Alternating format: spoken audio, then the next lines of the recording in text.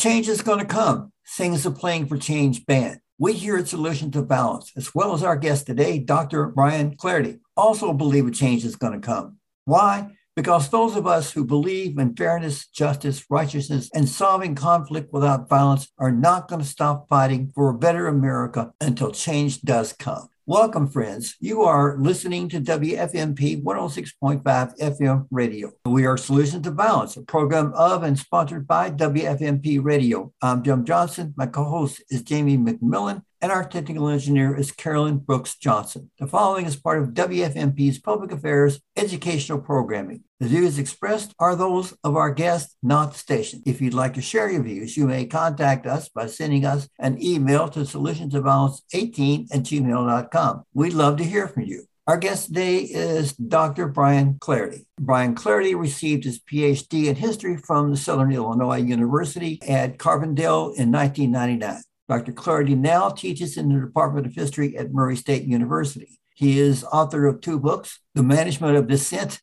and A Testament of Grace, Sermons and Reflection. Brian Clardy has published numerous articles, including, quote, Impeaching Richard Nixon and Tennessee Congressman Ed Jones, Watergate, and the Politics of Triangulation, 1973 to 1974. Also, A Fear and Loathing of Detente, Perspectives on Criticism of Henry Kissinger in The New Republic and the National Review. Brian Clardy has published numerous articles, including Destructing a Theology of Defiance, Black Preaching, and the Politics of Racial Identity, published in the New Journal of Church and State. So, Dr. Brian Clardy, welcome to Solutions of Violence. Thank you for having me. So, Brian Clardy, let's start with the issues concerning race, a topic that white conservatives often do not want to discuss, but we here at Solutions of Balance believe must be discussed if our representative democracy is to be sustainable. You penned an article that was published in the Journal of Church and State titled Deconstructing a Theology of Defiance, Black Preaching, and Politics of Racial Identity, end quote. Tell us about that article. What's the point? I wrote that article around 2008, roughly around the time of the criticisms of Jeremiah Wright in Chicago during the candidacy of Barack Obama for the presidency. I was a member of that very church, Trinity United Church of Christ. Jeremiah Wright was my pastor. And I wrote the piece and did the research on the piece to give academicians and lay people sort of an entree as to the context behind Dr. Wright's sermons and why they were so fiery, why they were so controversial, that there's a unique history to Black preaching, and that a lot of it is overtly political, and a lot of it is a stinging critique of the society. Without that context, you would think that he's just some radical, fiery traitor of some sort, when really he is expressing the best form of patriotism, that being, of course, dissent couched in theology. So that's the piece was to explain not just Dr. Wright, but also some of the speeches of Martin Luther King, which were similarly controversial, especially when King opposed the war in Vietnam and criticized the Johnson administration over issues of poverty. So that was an explanatory type of piece. And a lot of people said that they liked the article, and I was quite pleased with it. And so that was my meager contribution to that larger conversation. Okay. So you are an African-American male history professor at Murray State University, a university in Southwest Kentucky. The city of Murray is located in Callaway County.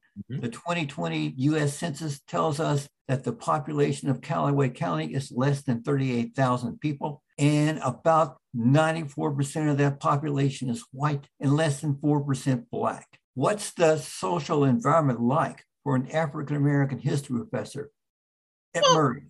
My history with Murray State goes back a long time.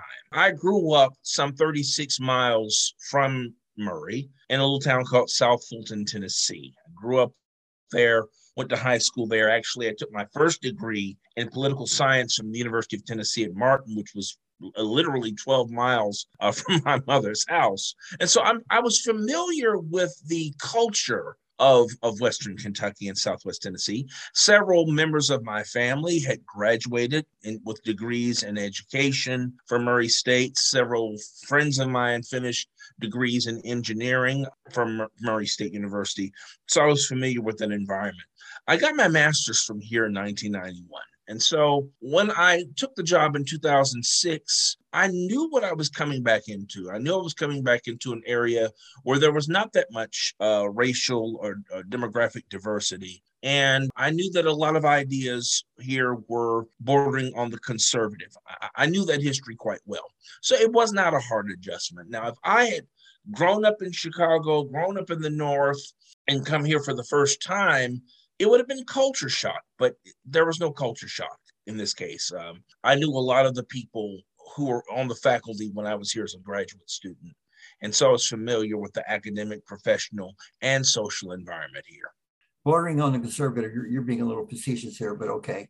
So you you teach U.S. history. So I'm wondering, here at the University of Louisville, there is an outstanding Pan-African Studies department. Does Murray State have a Pan-African Studies department? Why? Why not? Not at all. I have no idea. I know Southern Illinois University at Carbondale does, and it's called Africana Studies. Murray State does not. However, and I just want to make this clear too, my major area of history is not African American history. That's not my major area of research. My major area of research is American diplomatic history since 1898 and American political history since Reconstruction, going all the way up through the 1970s. But I did have a joint appointment in the Black Studies Department at SIU Carbondale. I had a joint appointment there and as an instructor in the history department as well when I was working on my PhD.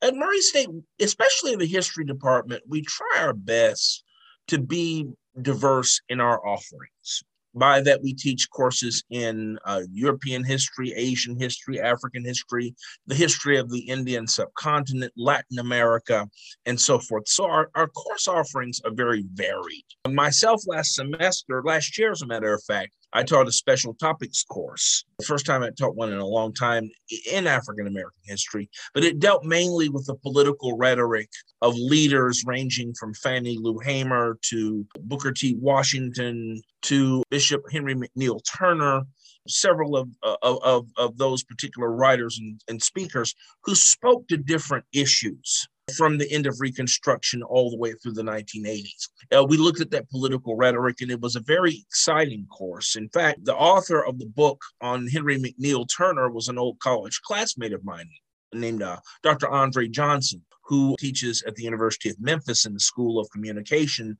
And he's also an ordained minister. So he did a lot of research on Henry McNeil Turner. And we were able to get Dr. Johnson to do a guest appearance in one of our class discussions last spring. And I was quite proud of that. Okay. So you teach U.S. history as well as social and political protest movement of the 1960s. Yes. So I assume that instruction includes 240 years of slavery, 100 years of Jim Crow oppression, the civil rights movement, and the 400 years of institutionalized racism that has existed in the United States. No? You almost have to provide that background, especially if you're talking about the civil rights movement, whether you're talking about the nonviolent ethic of Martin Luther King, or you're talking about the collective resistance movement of Malcolm X and the Black Panther Party. You almost absolutely have to go back and unpack that history. Okay, that's fine. So are the powers to be at Murray comfortable with your perspective, or have you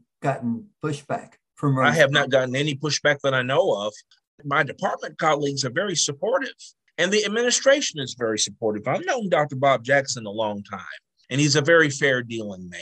And I've not run into any particular resistance. I might catch a snide remark or two in a couple of papers because I had some students to review a work by Robert Elder on John C. Calhoun last year. And we know Calhoun was no flaming liberal at all, but I might catch a few snide remarks that they agreed with Calhoun's perspective. By the way, Calhoun supported slavery. I may catch some of that in a paper or two, but other than that, I've not run into any type of problems with my own pedagogy or pedagogical delivery. And in fact, I've gotten some good reviews on my academic and graduate teaching. Good to know. What about students?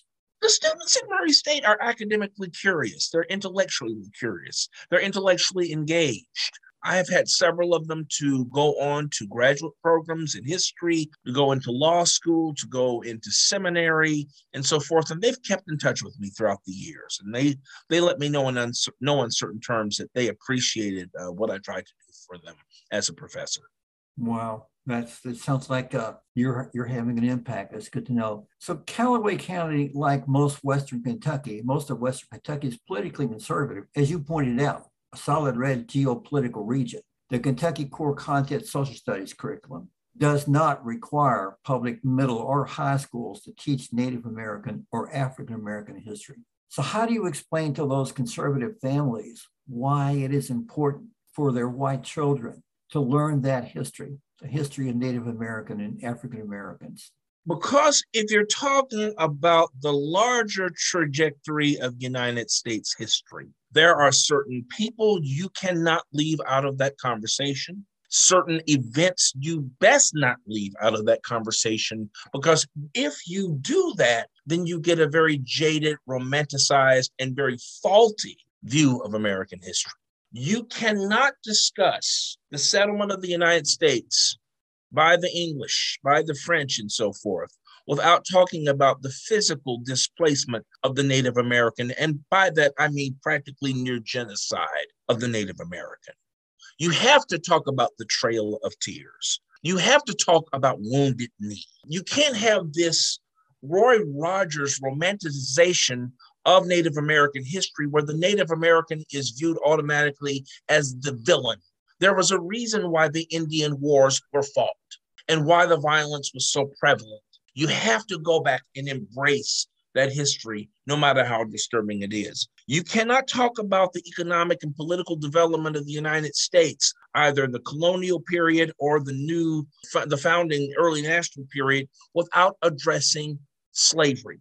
You have to talk about the dehumanizing process of slavery, whether it's in the Middle Passage, the seasoning process in the Caribbean, or the atrocities committed right here at home, the economic, social, political, sexual exploitation of African people. You have to have that as part of the conversation, because if you ignore that, or you have this romanticized view that slavery wasn't so bad, and I've heard that more times than I care to count, then you get a very jaded, faulty, and inaccurate view of history. So yes, the history of the African American, the history of the Native American, the history of the Asian American, the history of the Irish American has to be taught, and be taught accurately at every level of education, whether we're talking about elementary school, junior high, or the university system. You cannot sugarcoat the basic facts of history and think that you're going to be teaching it accurately. You won't. You have to have lived in a cave somewhere not to know that critical race theory is a hot button issue that has currently sprung up in states across the country. Even though University of Louisville law professor Cedric Powell has explained the critical race theory is a litigative issue taught in law schools and not public schools. That's right. So Dr. Clardy, as you know, groups of conservatives are traveling to public school board meetings and demanding that public schools stop teaching critical race theory. Public school board superintendents like Dr. Marty Polio in Jefferson County explained that they are not teaching critical race theory. These conservative groups continue to make that accusation anyway. So if public schools are not teaching critical race theory, what's the purpose of accusing public schools of teaching critical race theory, CRT? And why? I wish I understood that myself, because when you talk about the larger concept of critical race theory, it is a legal construct. You have to go back and look at the writings of Derek Bell at Harvard. You have to go back and look at Patricia Williams. You have to go back at your basic legal treatises going back to the 1970s. In the 1970s, CRT was introduced into law school in order to best understand legally oppressive systems, whether we're talking about contract rights, property rights, civil rights, voting rights, all that, how race impacts all of those particular systems. Unless you are going to become a civil rights lawyer, you are not going to be exposed to critical race theory. The tragedy behind this entire controversy is that CRT has become politically weaponized, that any attempt to teach accurate history of the United States, or even within the larger global context, is viewed as something that's detrimental to American students and to race relations. It has been weaponized. It has been distorted. The larger question is, who's benefiting from this? To borrow from the language and going back to Watergate, you mentioned my work on Watergate. Remember the advice that Deep Throat or Mark Felt gave to Woodward and Bernstein: follow the money. Somebody is benefiting from weaponizing this issue.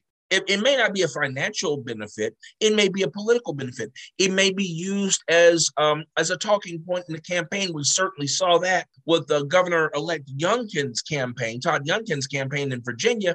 That may be the playbook for this year in the midterm elections or in 2024.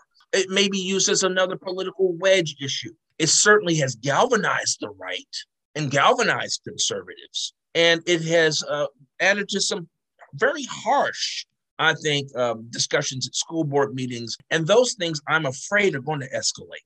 Yeah. In fact, there have been two bills pre-filed by Republicans, Joe Fisher and Matt Luckett, now H.R. 14 and H.R. 18. And they are designed to impede the teaching of African American and Native American history in our public schools and universities as well. These two bills will also impede the teaching of the history of the LGBTQ community and the women's rights movement. These two bills, if they become law, will give the Kentucky Attorney General the authority to fine school districts $5,000 per day for each day the district is found in violation of the law. The law will also give the Kentucky Standards Board the power to revoke teacher certification if the teacher is found in violation of the law. Similar bills have been filed in other states.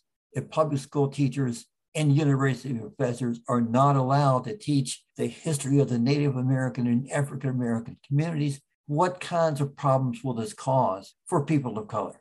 It's not just going to cause problems for people of color. This is a blanket violation of academic freedom at the highest level.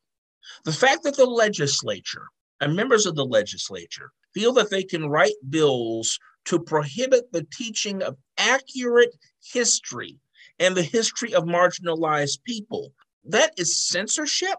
It is egregious.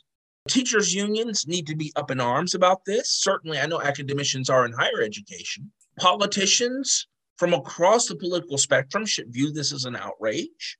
The fact that legislatures now can write the curriculum that can be taught at the elementary and secondary level is scary. And if this passes, not just in Kentucky, but around the country, it is going to set a horrific precedent for what the state can do insofar as what happens in an academic and intellectual setting. Dr. Clarity, there is a petition that is now circulating. It's called the Zinn petition among university professors. Howard Zinn, yes. Yeah, Howard Zinn. So you know about it. Definitely. Yeah, so it states, the Zinn petition states that signatories, people who sign that petition, will teach African American, Native American history, the history of the LGBTQ community and women's rights movement, regardless of what Kentucky state law says. Would you sign the petition? In a heartbeat. I haven't seen it. It hasn't come across my in my email. Maybe it has. I haven't checked it. But if it pops up in my email, I'll be the first to sign it, and I will state so publicly that I've signed it. Okay. So the Brookings Institute documents that only about 1/3 of the U.S. adult population have a college degree. That means 2/3 of the adult population here in the United States have only a high school education or less. So if the Native American, African American history is not taught in our middle and high schools, 2/3 of the adult population will not know that history. If most Americans do not know that African American history, it will allow those who believe that the majority of African Americans are lazy and suffer from a character flaw. And it will allow those people to perpetuate that myth. Absolutely. Considering the fact that most Americans do not have a college degree, talk to us about how important it is that Americans learn that African American history is in their middle and high school classes. I'll go you a step further than that. And it's something that Dr. Wright often stressed in our church services. It was part of our litany that African Americans did not start in slavery. That if you're going to talk about the African-American contribution, you have to go back to the continent itself and some of those empires that are not discussed in most curriculum. By that, talk about Mali, Songhai, Kush, Talk about the great Kiswahili states on the east coast of Africa. Talk about people like Queen Nzinga and King Izana, the emperor, the Ethiopian emperor Izana. Talk about how they were engaged geopolitically with their neighbors, how they were involved in trade on the Silk Road, how Christianity itself was not brought to Africa by the 19th century missionary, but that there's always been an African presence, a Christian and Jewish presence on the African continent long before the arrival of the European missionary. There's a great work by Dr. Kane Hope Felder at Howard University called Troubling Biblical Waters, and several other great scholars that address that very thing. So you have to start out with the notion and break down the notion that Africa contributed nothing to the larger society. That's the impression people get, but it's not an accurate depiction at all. Civilization itself started on the African continent. Okay, Egypt, we talk about the glories of Egypt. Egypt is in Africa. You cannot sugarcoat, marginalize, or sideline that larger conversation about Africa's place in the world order. Africa is not a tragic afterthought. It helped to build civilization itself. So we start from that premise. And then we get to what happened with the slave trade. The slave trade that first went east when the Arab invaders came into Africa and enslaved some of those folks, especially after those great civilizations and great kingdoms had broken down. There was a slave trade going one way. And then when you start getting into the 14th, 15th, 16th century, then you can start having the conversation about the role of the Portuguese, the Spanish, the French, the Dutch, the English, and so forth, and the transatlantic slave trade. In order to justify that slave trade, you had to use different falsehoods to depict the African as something less than human. By that, you had to use sacred texts like the Bible in order to justify slavery. The Hamitic curse in the book of Genesis, which, of course, according to the narrative, Noah's son Ham saw his father's nakedness, and I'm not even going to go into what that's all about. That he was cursed and his line was cursed. And therefore, Black folks were relegated to a permanent position of servitude. That was taught in churches, that has been taught in universities, and it was taught in common parlance. And not only that, the writings of Paul in the Greek New Testament, which seems to justify slavery and calls upon the slave to be obedient to their masters, no matter how cruel their masters are, and a distortion of Christian religion, Jewish religion, and so forth. We have to talk about that. We have to get into that conversation. And then we can get into the hows, the whys, the purposes of slavery in the United States. And by the way, slavery was a cause of the Civil War, a direct cause of the Civil War, a direct cause of the secession crisis in 1860, and the motivation behind the establishment of the Confederate States of America. If you listen at Vice President Alexander Stephens's cornerstone speech, it is based upon, there's a direct reference to white supremacy and the suppression of people of color. You cannot ignore those histories. You cannot ignore it. John Adams was right. President Adams was right. Facts are stubborn things. These things happen. And students need to learn that, whether they're going to become an astrophysicist or whether they're going to become a welder. Those things need to be taught at every single level so that we can have an accurate depiction of the historical narrative. Otherwise, you're going to rely on this mythical Gone with the Wind type of narrative, the lost cause, which is on its face and on the surface a bald-faced lie. Okay, so that explains why students, both public and university students, need to learn that history. But Dr. Clardy, you're a U.S. history professor. What kind of harm will admitting or whitewashing the teaching of African-American history, Native American history, omitting the teaching of the history of the LGBTQ and women's rights movement do to the country at large? It will perpetuate the lie if you do not allow that history to be taught. It perpetuates the lie that there are some folks that are inherently superior and others that are inherently inferior. And you mentioned the LGBTQ community. You have to go into that history. You have to go into the history of gay bashing. You have to go into why Stonewall happened the way Stonewall did. And there are some people who come out of that particular movement who were martyrs, so many that I can't even name them. One of the most recent, of course, was the lynching of Matthew Shepard in Wyoming. You have to discuss that history. If you're going to talk about the marginalization of women, you have to go even before the Seneca Falls Convention. You have to go back and unpack the fact that there were laws on the books that allowed domestic violence to happen in colonial America. And the fact that women were not allowed to own property, that women were not allowed to vote, they were not allowed to sue in the courts, and systematically kept out of those bastions of power and influence. You have to go back and deconstruct that. Because if you don't, you're going to perpetuate a lie. You're going to perpetuate American apartheid. And you're going to give it credence. And you're going to give license to people to enforce that inferiority. So if you don't discuss those histories, you will definitely repeat them. Okay. And that will have an impact on the sustainability of our A horrible impact. It's interesting that we're having this interview and this discussion today on January the 6th. 1 year ago, our very democracy was imperiled.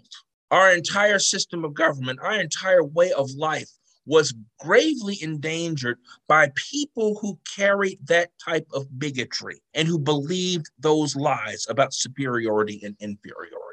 They dropped thousands of people onto the campus of the United States Capitol, breached the Capitol, desecrated the Capitol, threatened to hang the Vice President of the United States, threatened to murder and kill members of Congress to overturn a presidential election, which, by the way, that election yielded the first African-American woman and the first woman vice president generally in American history. What happened on January the 6th was a result of what happens when that type of education is missing. That you believe the myth of inferiority and that you're willing to act on it, even if it means destroying the society completely. And so, yes, this day, January 6, 2022, we look back on that. And as we look at the causes and the motivations for why that happened, race, gender, all of these things have to be part of that larger conversation. What was it their sense of privilege in their view that allowed them to carry out those heinous acts on that day? You have to talk about it. You cannot sugarcoat it. You cannot sweep it under the rug. You cannot whitewash it. Okay, so let's get back to these two bills that filed recently in Kentucky. The two bills filed by the Republicans Fisher and Lockett, now H.R. 14 and H.R. 18. The bills are designed to impede the teaching of Native American and African American history. So there are two organizations that have been formed to oppose these two bills. Can you tell us about those two organizations and the two bills that are now assigned? I'm not familiar with the organizations that oppose those bills in the House of Representatives. I know that I've been in regular conversations with historians, not just in our department, but across the Commonwealth of Kentucky, that we would use our best efforts to lobby against it. We had a panel discussion, as a matter of fact. I wasn't a part of it, but several colleagues were, and which we talked about how best to oppose this particular piece of legislation. Politically speaking, and just looking at the sheer politics of it, it will most likely pass the Kentucky House of Representatives, and it will most likely pass the Kentucky State Senate. Republicans have a majority, a huge supermajority in both houses. It will most likely get to Governor Beshear's desk. I know Governor Beshear's heart. I know that he will veto those pieces of legislation. But I suspect that the General Assembly will override the governor's veto. And now I hope that wouldn't happen, but let's just be honest and real. It will probably become law despite Governor Beshear's opposition.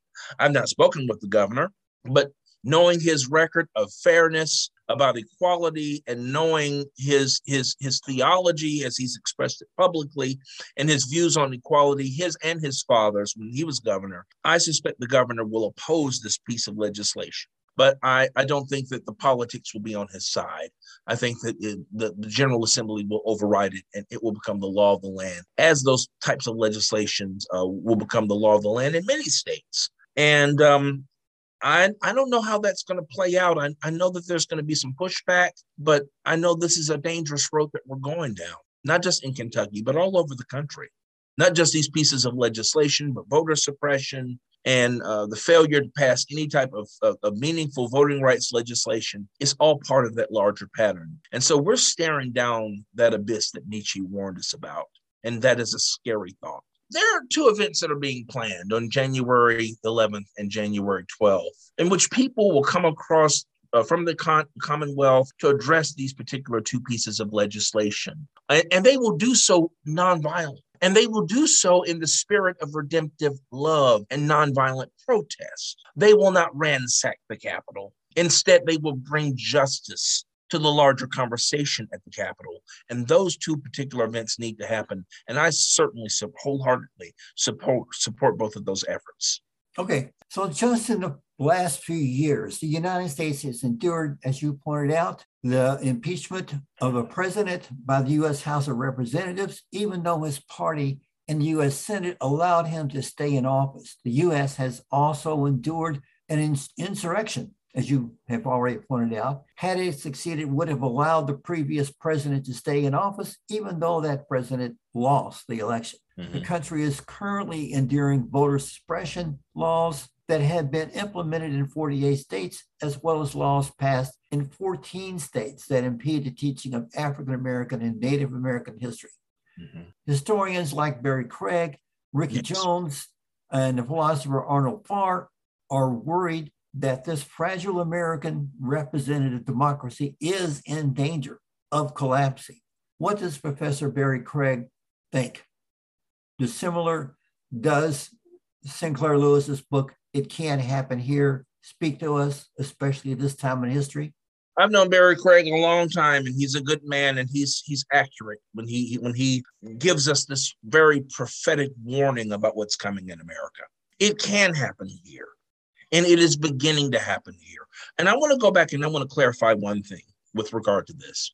These problems did not start when Donald Trump came down that escalator. There has always been a nativist, racist undercurrent within our political discourse. And at different times it emerges, whether we're talking about the Know Nothing Party of the 19th century, whether we're talking about the Dixiecrats of the 1940s, or the George Wallace movement of the 1960s. Each time those particular movements emerged, there was always a counter movement to counteract that type of political venom. What Donald Trump did in 2015, and as a candidate and as president, he certainly gave it voice. But those sentiments were in public discourse all along. He just gave it permission. And the sad thing about it is he exploited, I think, to a large extent, grievances that people had felt, economic anxieties, social anxieties, the changing demographic of the country, changing economic and political realities. And he galvanized a group of people who were angry and who were anxious about the way those trends were going. And he had set something absolutely poisonous in our politics. And so now we're starting to see, even though he lost the election and lost it fairly and squarely, we're starting to see the after effects of the Trump movement, such as voter suppression, even going back to Shelby versus Holder and the Supreme Court decision that gutted the 65 Voting Rights Act, and the attitudes of the states insofar as trying to marginalize and disenfranchise people that they don't want voting. This is the first time since Reconstruction that we have seen a systematic attempt to totally disenfranchise an entire population of people. Why? Because those people are going to be in the majority in 20 years from now. And so the process is now to take away their right to vote, to take away any type of systems that allow them to be free participatory citizens in this democracy, with the result that you cripple their ability to govern and to rule. And so a lot of this is based upon those old fears of people of color, women, racial minorities, sexual minorities, quote unquote, taking over.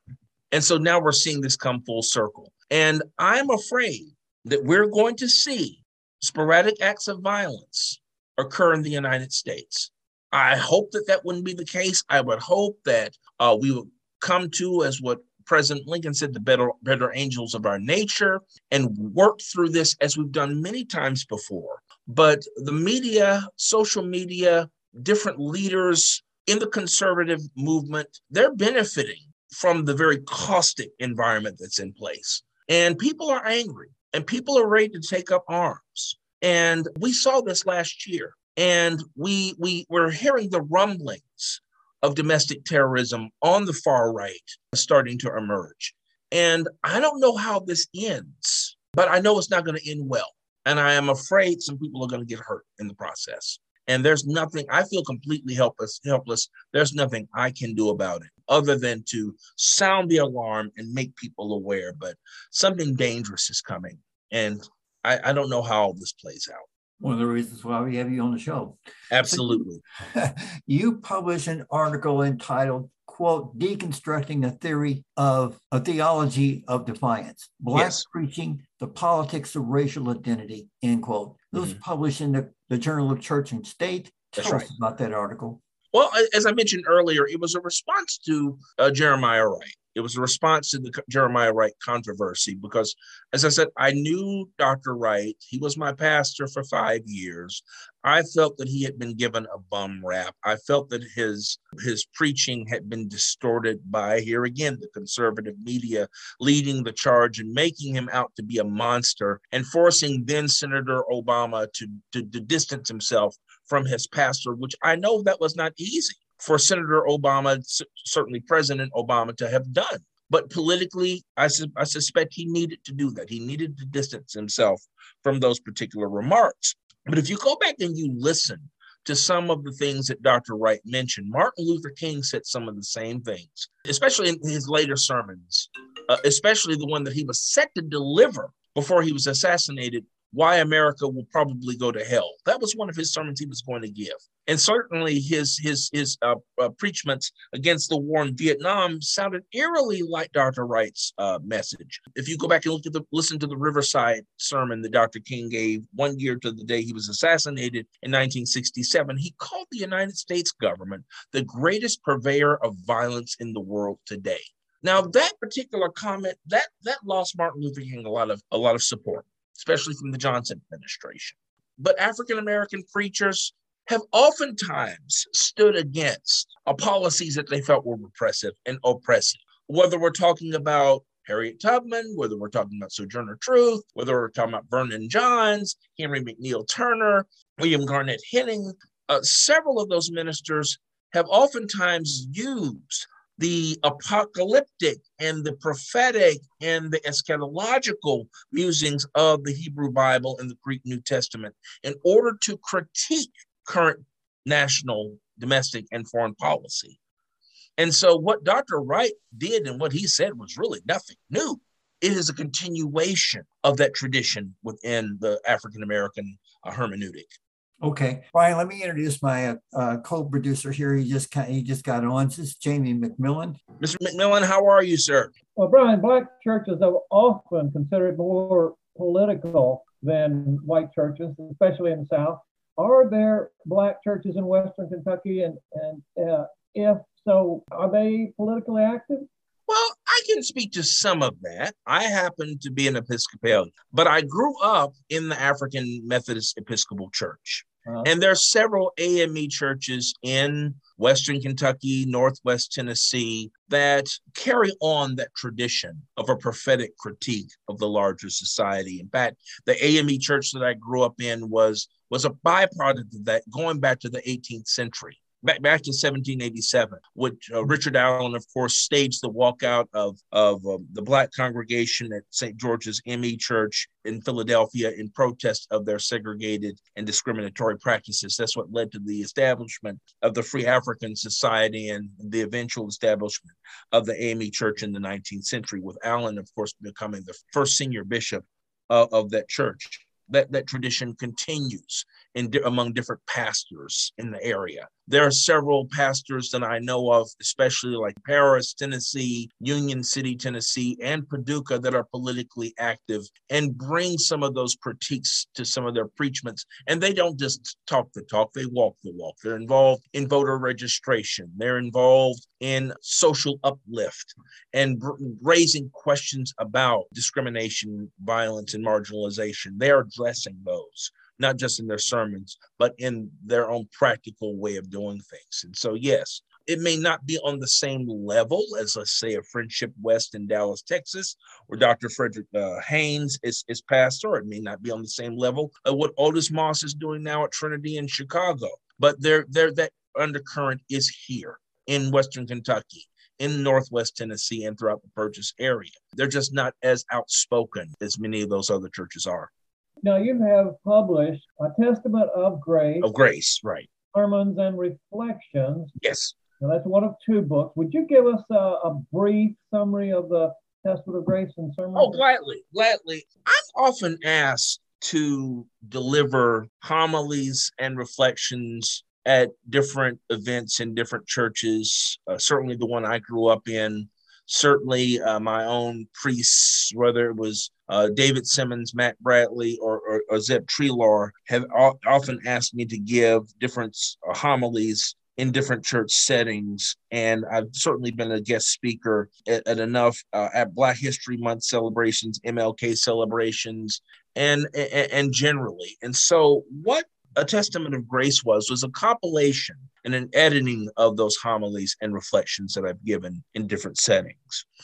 I'm greatly influenced, and even when I give homilies now, greatly influenced by such scholars as Katie Geneva Cannon and James Cone and Walter Brueggemann, one of the top Hebrew Bible scholars in the United States. I love Dr. Brueggemann's work. And so you'll hear a lot of allusions to those particular theologians. Dietrich Bonhoeffer is another good example, which I use in my homilies that I give.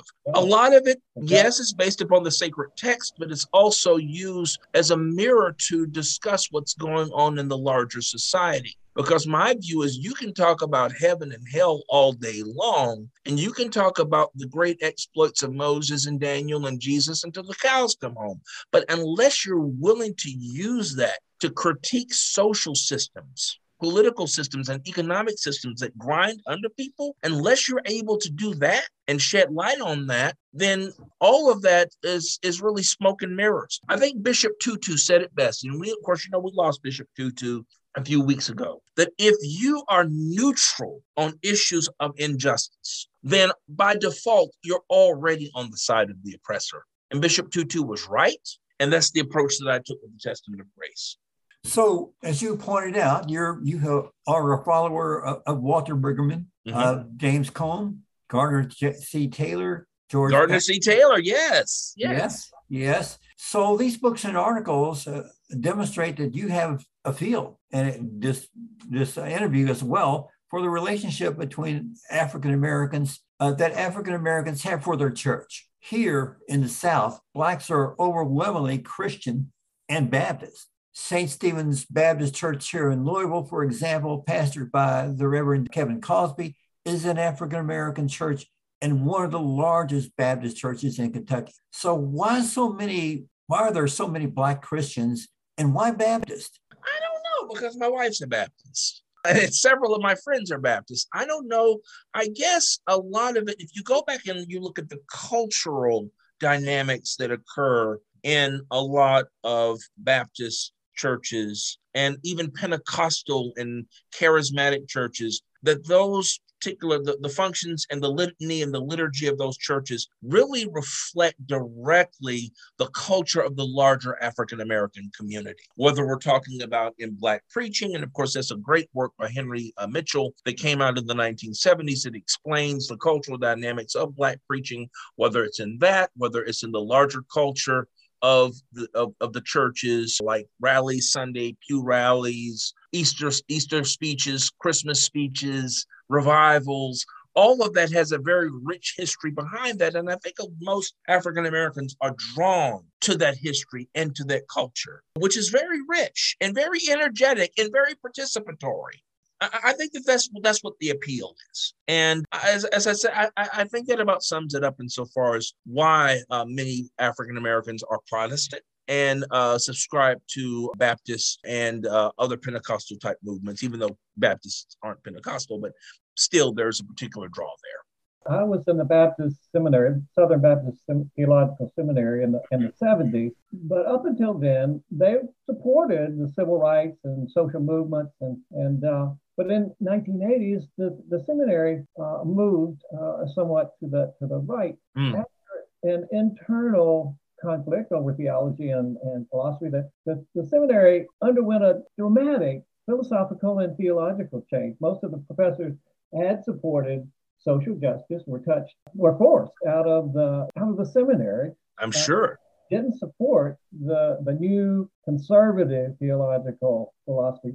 But most Blacks seem to have stayed with their Baptist churches. Now, if you see that as true, now what would be the reason for that, you think? Okay, let's go back and unpack the first thing that you mentioned, and that is the fact that many mainline denominations, many mainline seminaries took that sudden turn to the right in the 1980s. Of course, you got to go back to the 1950s and go back to Jerry Falwell and the Moral Majority, Pat Robertson, Jim Baker, and so forth, and understand why that particular movement within Protestantism came about.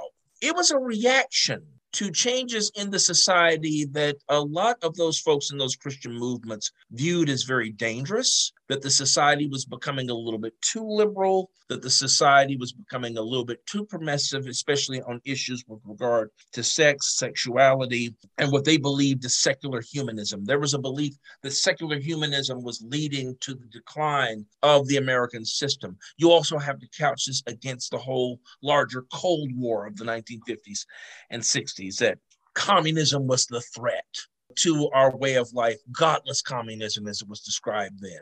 And so that had a particular resonance among many social conservatives within the church, but not necessarily a lot of Black folks. Now, you do have some Black conservatives. I know quite a few. Some of them are in my family, and they subscribe to Falwell. They subscribed to Pat Robertson. They subscribed to Jimmy Swaggart and all those particular folks, which brings out a particular point here, that the African-American church and the African-American community is not a monolith, that not everybody thinks alike. And I guess that's a good thing insofar as enhancing dialogue. But understand that there are some folks who believe, Blacks and whites, who believe that the society is becoming a little bit too permissive, a little bit too liberal, and this is going to lead to the nation going astray. And there are others who have an opposite view. Now, I happen to have that opposite view. That you mentioned Gardner C. Taylor. Gardner C. Taylor was fond of saying that the greatest word out of John 3:16 is whosoever. And so my personal theology subscribes to a whosoever type of faith and a whosoever type of hermeneutic, that whoever you are, whatever background that you come from, that God loves you unconditionally. There are no big I's and little U's in the larger functioning of global society, that we're all on equal footing with the divine. But I have relatives and I have friends who say, well, you're encouraging liberalism, you're encouraging sin, you're encouraging radical ideas, which hopefully will be my next book, Radical Ideas. But just know that the church itself is not a monolith, and that you do have that conservative as well as that progressive strain within African-American Christianity. So you also penned an article, Brian Clarity, titled, quote, Impeaching Richard Nixon. Yes. Tennessee Congressman Ed Jones, Watergate and the Politics of Triangulation, 1973 to 74, end quote. What I remember from the congressional Watergate trials is that Republicans in both houses of Congress decided that even though Richard Nixon was a Republican, he had to go. Nixon had decided not to resign. The Senate, had Nixon decided not to resign, the Senate would have removed him from office. And Goldwater told him so as such, yes. Yes. And so that fact demonstrates that the Republicans in those days put principle over party politics. That's right. But today, Republicans in both the House and the Senate had decided to stick with the former president, even though people from his own administration provided evidence that he was guilty of treason and that he encouraged the January 6th insurrection. Have today's House and Senate Republicans put politics ahead of principle? If yes, so, and that is scary. Yeah. What does that mean for the country? To go back to what you mentioned earlier, one of the things that hurt Richard Nixon in his defense of executive privilege and saying that he couldn't turn over the tapes, one of the things that hurt him was when the Supreme Court came out and said, no, you cannot keep those tapes. You have to turn them over to the judge. And we actually heard just how deep Nixon was involved in the cover-up. You had principled Republicans like Barry Goldwater, who, would have normally stuck with the Republican president, but they saw a larger issue involved. And so Goldwater and the delegation that he led to the Nixon White House said, this is the law. This is our system of government. This is the rule of law. And no president is above that. And if you do not resign and you are impeached, then we will vote with the Democrats to have you removed from office. Now, that took guts on Goldwater's part. And there was once a time that Democrats and Republicans could come together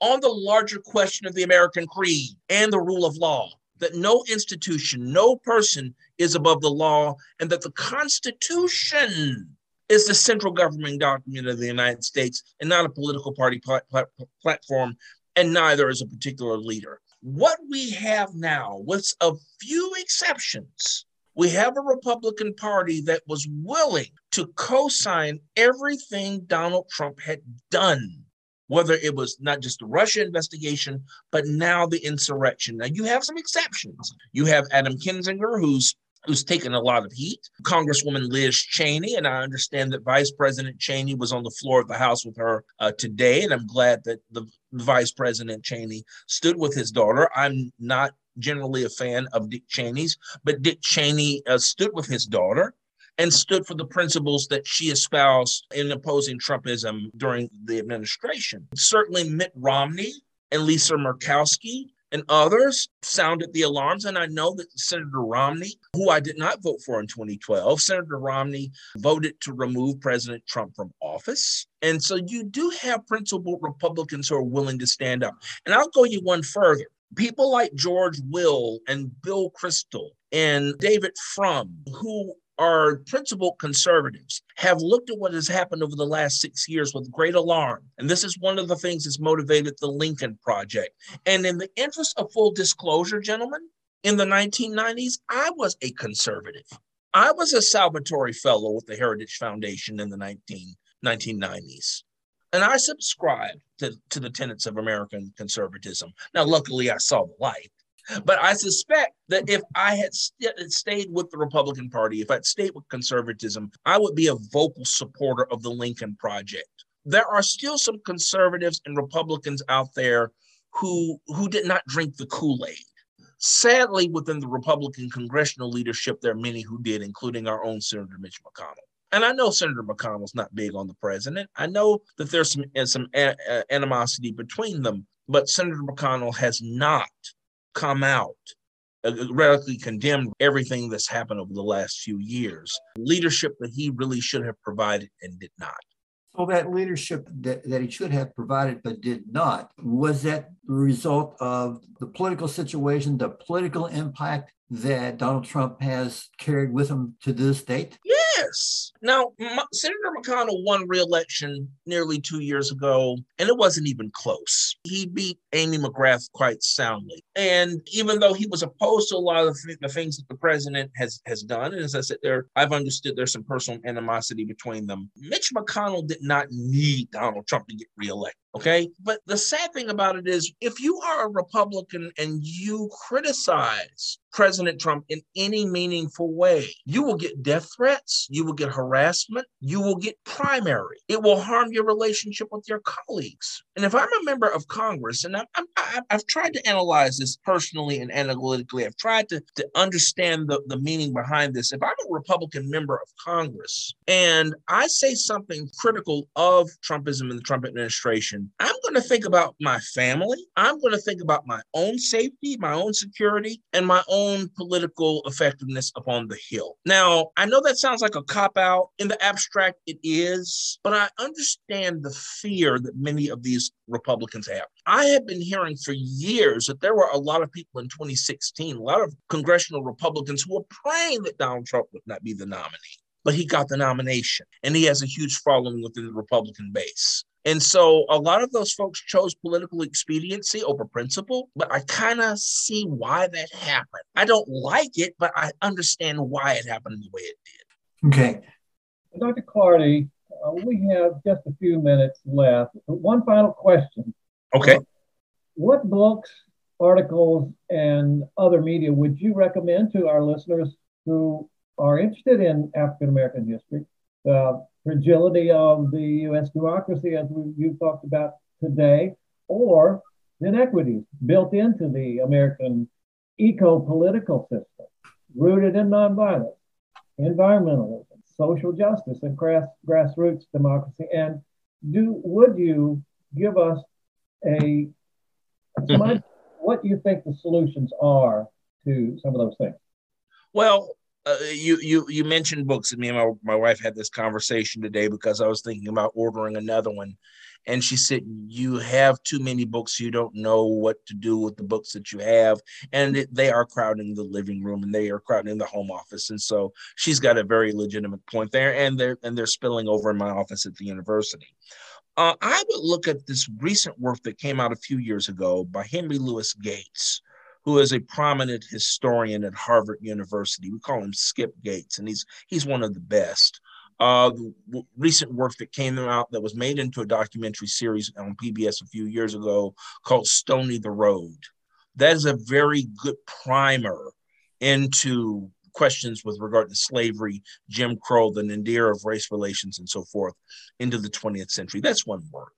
The other work I would recommend is one that's come out recently by Dr. Michael Eric Dyson, and that's called Entertaining Race. Now, I've been familiar with Mike Dyson's work for a long time. His works on Tupac have been well received, on King, on his critiques of Bill Cosby, even before the scandals and all that. Dr. Dyson has been very much engaged in some of those larger questions with regard to social inequity. Read Entertaining Race, but I would say the entire corpus of Dyson's work is very stellar. Certainly Cornel West isn't someone else I would recommend. Cornel West, Democracy Matters, Race Matters, some of his earlier writings on Herbert Marcuse and different other academicians and so forth, Dr. West's work. I would read Michelle Alexander's The New Jim Crow. She's done certainly a remarkable job of that, of explaining some of those inequities and so forth. Some of the writings of the late, great Bell Hooks, whom we lost recently. Salvation is one particular work that I would recommend by Bell Hooks. There's just so many different authors and writers out there that the market is just flooded with all of these great writers. And I would just say to your listeners, sample them all, but also too, if you want to be practical, sample some of the writings on the other side of the political spectrum. Read Tucker Carlson's book. Read Sean Hannity's works. Read some basic American conservative ideas, going back to Goldwater, Conscience of a Conservative. Go back and look at some of the works of Irving Kristol and Russell Kirk and Leo Strauss. Make sure that you have a well-rounded list of readings so that you don't get caught in a bubble, and so that you can also understand what the other side is trying to say. That's very, very helpful. And the solution is, I think, and I may be reaching for straws here, we still need to listen to each other. And we're not doing that in this society. We're reacting. We react. I know I've been guilty of that. We react on social media. We're not listening to each other. We're not trying to find that common ground that we used to have a long time ago. Ronald Reagan and Tip O'Neill fought like cats and dogs in the public, but they were very close friends. Speaker O'Neill went to Reagan's bedside after he had been shot. They had regular conversations and meals and drinks together. And they were on two totally different sides of the political spectrum. Somehow we've got to get that back. I don't know how it's going to happen, but somehow we've got to find that middle ground again, because if we don't, American democracy and the American system as we know it, we're on life support as it is. And I fear what will happen if we do not find that commonality and that common ground. And I'm certainly willing to do whatever I need to do as an academician and someone in the public square to try to bridge some of those gaps, because I don't want my country to fall into chaos. I don't want to see American democracy go away. I don't want to see autocracy. And I certainly don't want to see Americans hurting each other. And if I can be helpful in any way to make sure that that doesn't happen, sign me up. I think you hit on something that brings respect. Listening to people tends to tell them you respect them. My wife tells me that. You respect them even though you disagree. And disagreement is a good thing. It's a great thing. Yes. But we can disagree without being disagreeable. And I think over the last 10 years, we've chosen that disagreeable path. And it's not good for democracy. It's not good for America. It's not good for our standing in the world. And unless we are willing to reverse course, I don't want to know what's coming down the pike. I'm very nervous. As I said, I predict that there are going to be some acts of violence. I wish that weren't true, but the political environment is just too heated right now. And I'm terrified.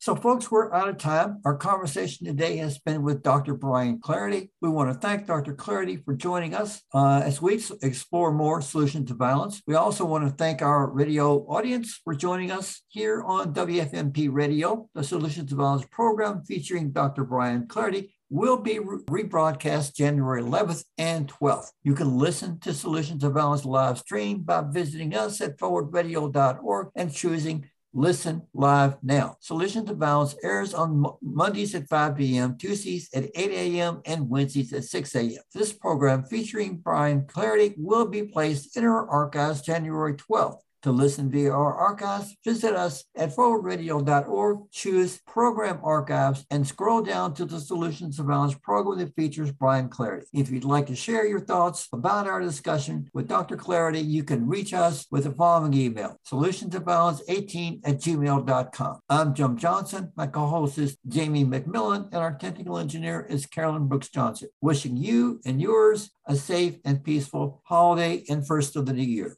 Thanks very much.